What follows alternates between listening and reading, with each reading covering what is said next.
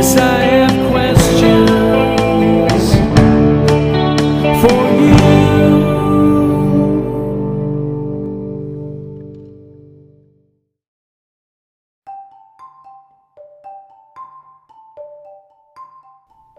Welcome to the I Have Questions podcast from those nerdy girls at Dear Pandemic. Here on the podcast, we chat with experts across many disciplines of science to explore how our interconnected world is being reshaped by the COVID-19 pandemic. Find us on our website at dearpandemic.org. I'm your host, Dr. Malia Jones, hybrid social infectious disease epidemiologist at UW-Madison's Applied Population Laboratory and editor-in-chief at Dear Pandemic.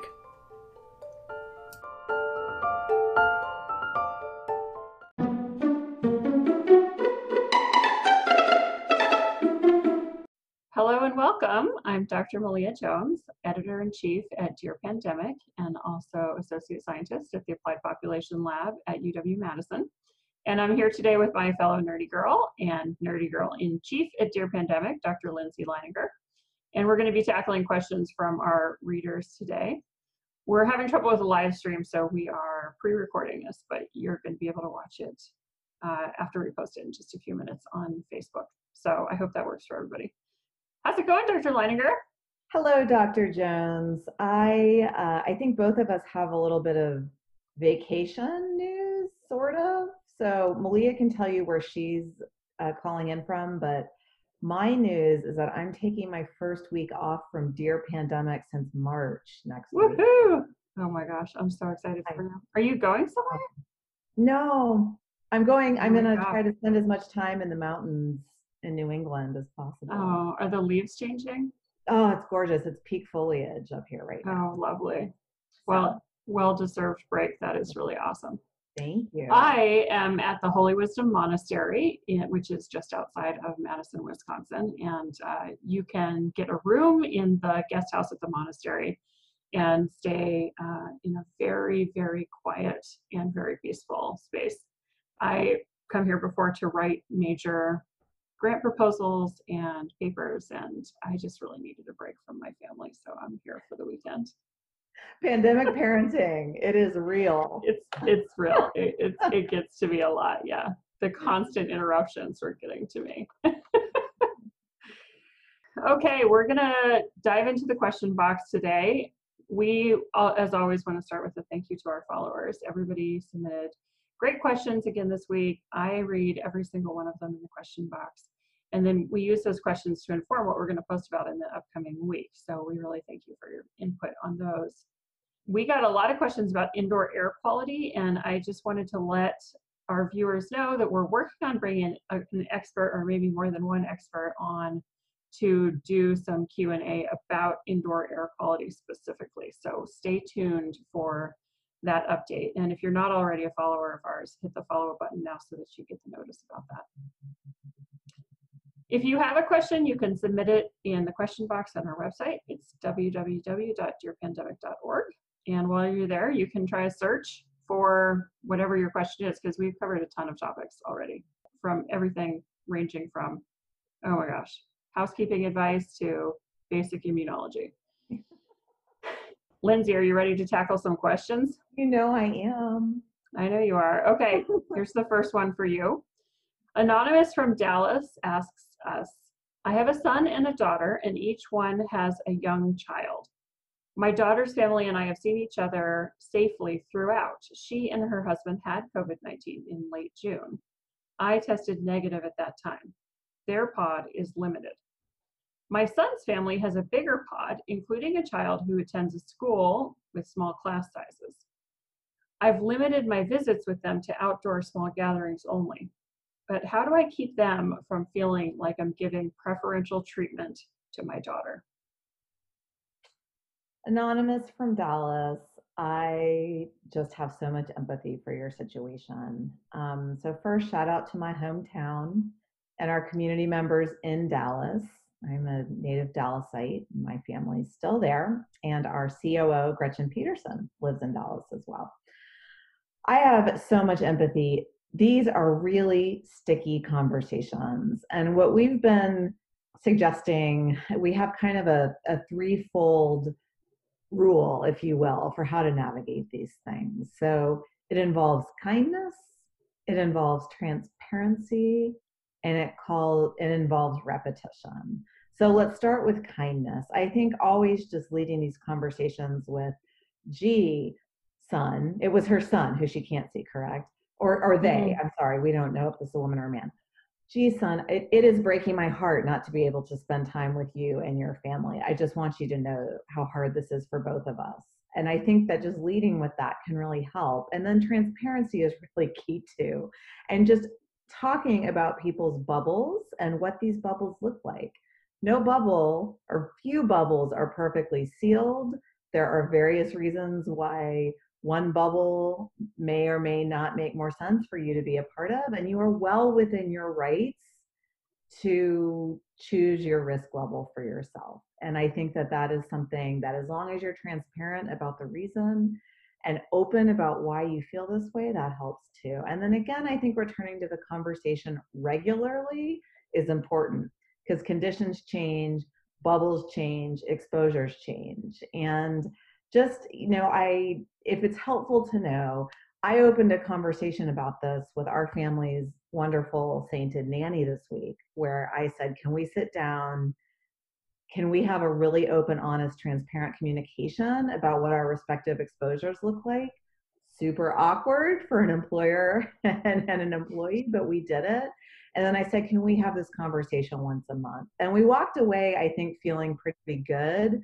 And I think both of us felt heard, but it's a hard thing, right? So I think kindness, transparency, repetition, and sometimes it helps to have an actual conversation guide. So if this can be your conversation guide, please use it that way. That's great advice, Lindsay.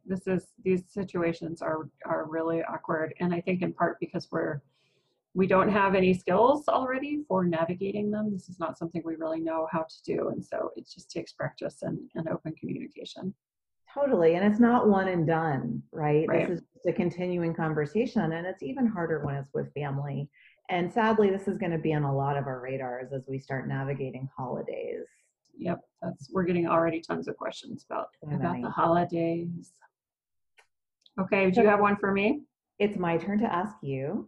So Marina in Massachusetts asks, we are weighing whether to send my kindergartner back to school in person, full-time, with masks and 6-foot distancing at the end of October, assuming the local numbers stay low. I've done a lot of reading, but I can't find a study suggesting that kids transmit to other kids in an elementary school setting. Likewise, I haven't heard of an outbreak at an elementary school where it spread from kid to kid. Is there any such study or even an anecdotal incident? Dr. Jones? Yes, Marina, first off, I have a first grader, and here I am at a monastery in order to impart escapist nonstop questions.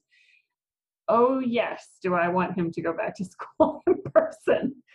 So I say this from a place of really understanding where you're coming from.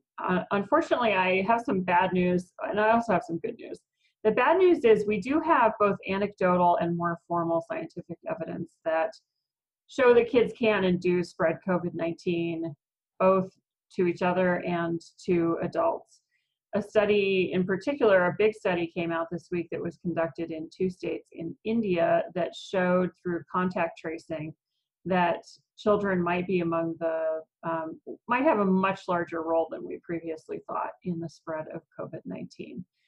The AAP, American Academy of Pediatrics, also released a statement this week that showed a significant rise in the pediatric cases of COVID-19 over the last couple of months. And so COVID-19, the good news is that it really has held up, that COVID-19 seems to not produce serious outcomes and risk of death, at least in the short term, for children the way it does for adults. But kids do get it and they do spread it.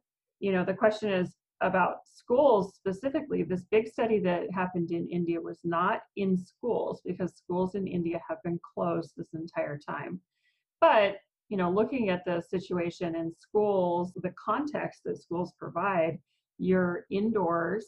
You said that the kids are going to be wearing masks. We have some questions about how well kids really do wear masks when they're in school, but they're there for quite a long time, and there are a lot of people who are in one room together. And so I think that there is some risk that there will be outbreaks that kids will play a significant role in outbreaks in school settings. The good news here is that you say that the numbers locally remain low, and that is the key to whether we can send kids back to school in person safely or not. If no one has COVID-19 in your community, then no teacher or child will be bringing it into school, and there will be no transmission. Vaccines are one of our main preventive measures in public health, and the other one is just case suppression, suppressing cases to the point where there are no cases to spread. And so you're saying that one of the things you're weighing is whether kids can spread it. They can. And the other thing you're weighing is whether cases are low enough to safely send kids back to school. And it sounds like that's the good news. Cases may be low enough in your area. Malia, can I talk about cases in your area just for a minute? Yeah, of course. I want to reinforce the importance of what you just said. So I've had a couple of media sort of things the past couple of weeks where I've been trying to talk about this idea of circulating disease in the community is just a kind of, it needs to be what we all center ourselves in. And I've likened it to playing COVID risk protection Jenga. So if you think about all the things that we do to keep ourselves safe, right, it's layered and it's additive, but there are a few things that if you pull that piece out of the Jenga tower, the whole thing could go tumbling down. And the biggest, most foundational one is the amount of circulating disease in your community. Yep. Yeah. So you pull that sucker out of the Jenga and like. I love that analogy. That's really good. Thank you. Yeah, because all the other stuff that we do just suppresses transmission in the context of there being a lot of virus or some virus, right? Potentially some virus. But that thing, if we can get it to the point where we have no cases in your community or almost no cases, then there isn't any virus. So that other stuff just becomes just in case, the masks and the distancing and so on. So that was really the goal when we were all talking about flattening the curve and the shutdowns back in March and April. My hope and my expectation was that we could, as a nation, suppress cases until essentially there were none. And then we just kind of play whack-a-mole when there's a case or a cluster that pops up in a localized area. But that is not how it has played out. Like many things, I was wrong about what was coming next over these last few months. So tragically. So I'm happy to hear that in your area case counts are low, and I hope they remain low so that you can get that kindergartner to school. I have a kindergartner, so Yep, the struggle is real.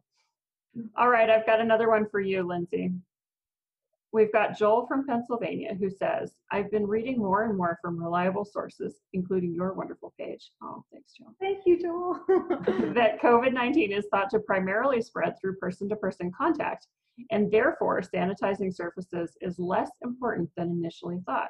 But when I take a look at the biology, the consensus seems to be that fomite transmission is possible.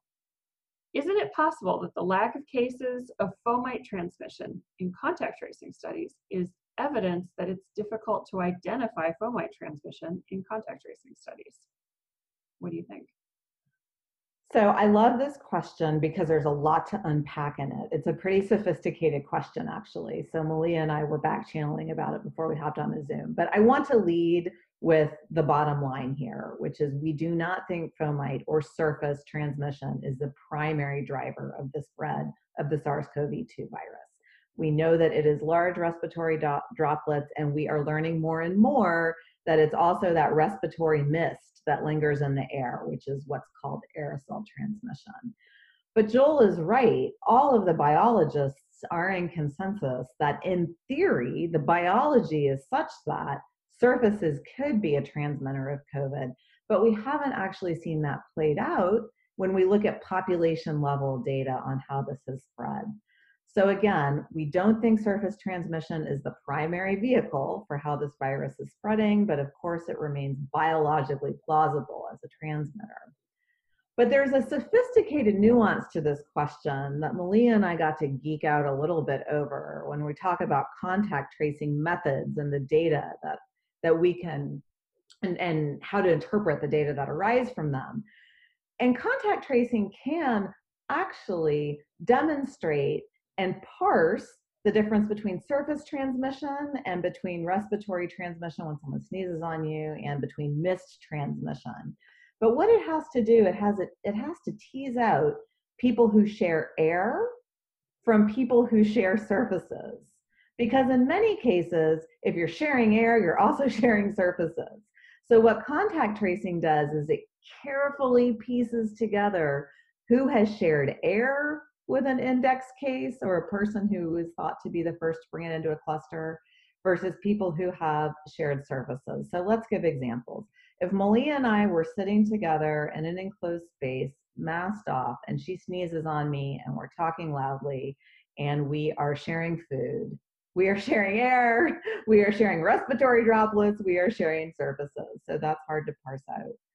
But if Malia is doing her thing and she is infected and then she leaves, and I am a member of the cleaning crew that comes behind her, and I end up getting the disease, that could be a case of fomite or surface transmission, especially if I do so several hours or even a day after she's been sharing the air in that room. So that's some examples of how contact tracers work.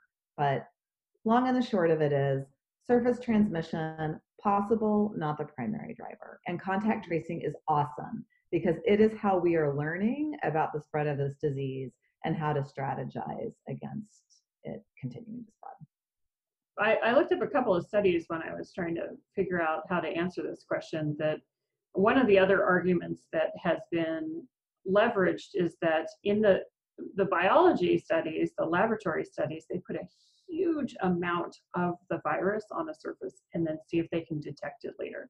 And Right. the amounts that they use are like literally 1 million times the amount of viral material that might come out of a sneeze, right? So part of it, of course it's plausible, and I think it's important to emphasize we should still wash our hands and we should still not pick our noses, but Preach. Oh my gosh. yeah, but it's just less likely than these shared air kinds of environments, right?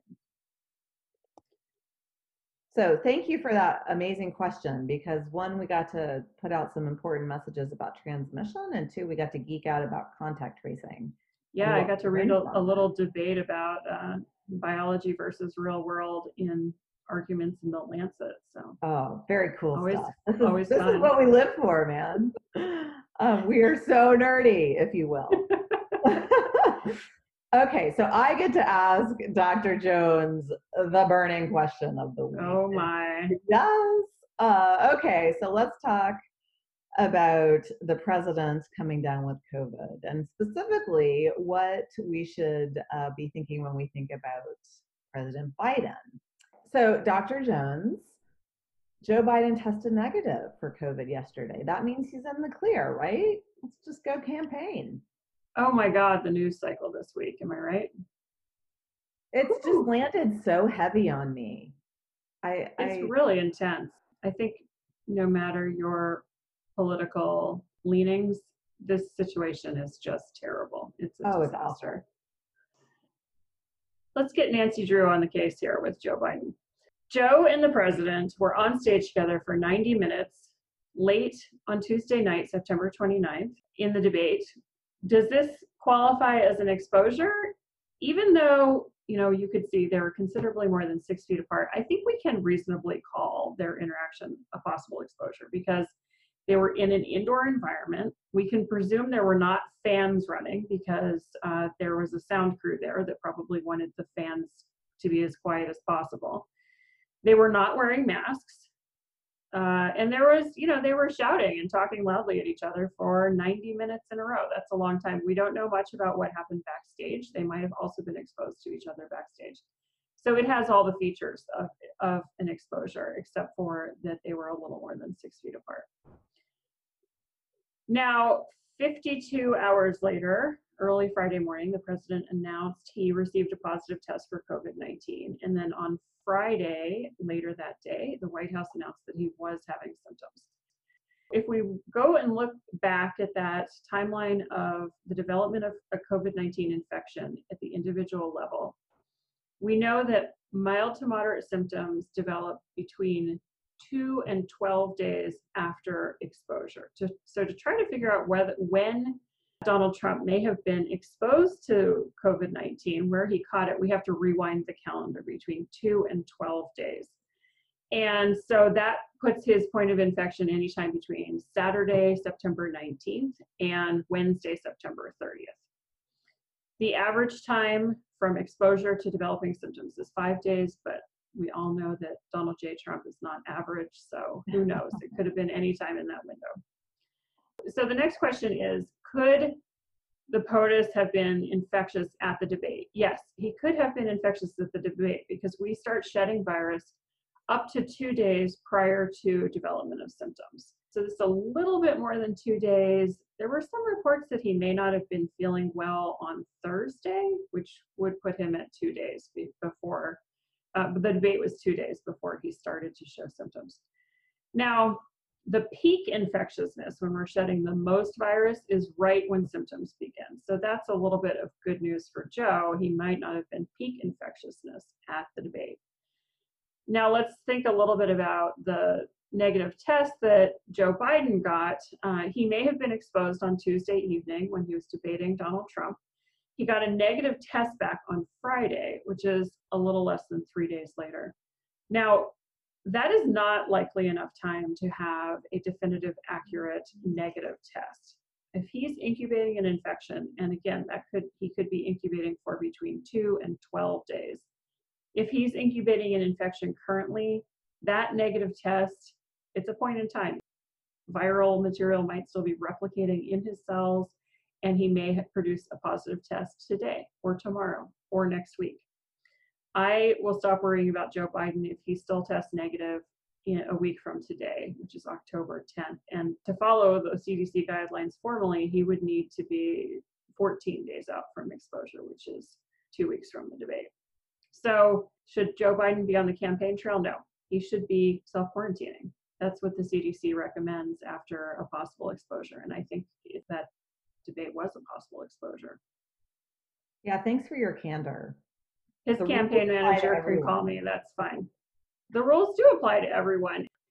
Just looking back at that debate, at the time I was kind of freaking out about the fact that they were not wearing masks, but they should have been wearing masks. And why was there not, more separation between them, and even plexiglass preventing droplets and aerosols from flying between the two of them? There's been some news also about changes to the rules for the upcoming vice presidential debate, and I hope that they take this very seriously and physically separate the air between the people who are debating, because the last thing we need is for this to spread further through the highest tiers of our government and candidates for office in an election that is 1 month from today. It's terrible. We usually like to end on a good news question. That was really like the terrible news question. Why did we do that? Honestly, it's authentic. This is not a good news week. No, it's not. It's been horrible. But it has been lovely to see you. Yes, and you as well. And if you have been exposed to someone with COVID-19, I hope you do like Joe Biden should and stay home or self-quarantine for 2 weeks, even if you don't show symptoms and even if you have a negative test. That's all we have time for today. Thanks for hanging out with us. We'll see you next week with more Q&A. I will be with a different nerdy girl because Lindsay will be on vacation. And if you have a question, you can put it in our question box, which is on our website at dearpandemic.org. While you're there, try searching for keywords in your question, because we've done lots and lots of posts on lots of practical and scientific topics. Thanks for joining us. Stay safe, stay sane.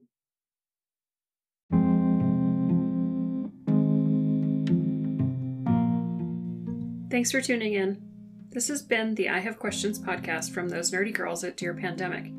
If you have a COVID question, you can submit it on our website at dearpandemic.org. Check us out on Facebook, Twitter, or Instagram. And subscribe to our podcast, I Have Questions, wherever you get podcasts or at anchor.fm/dearpandemic.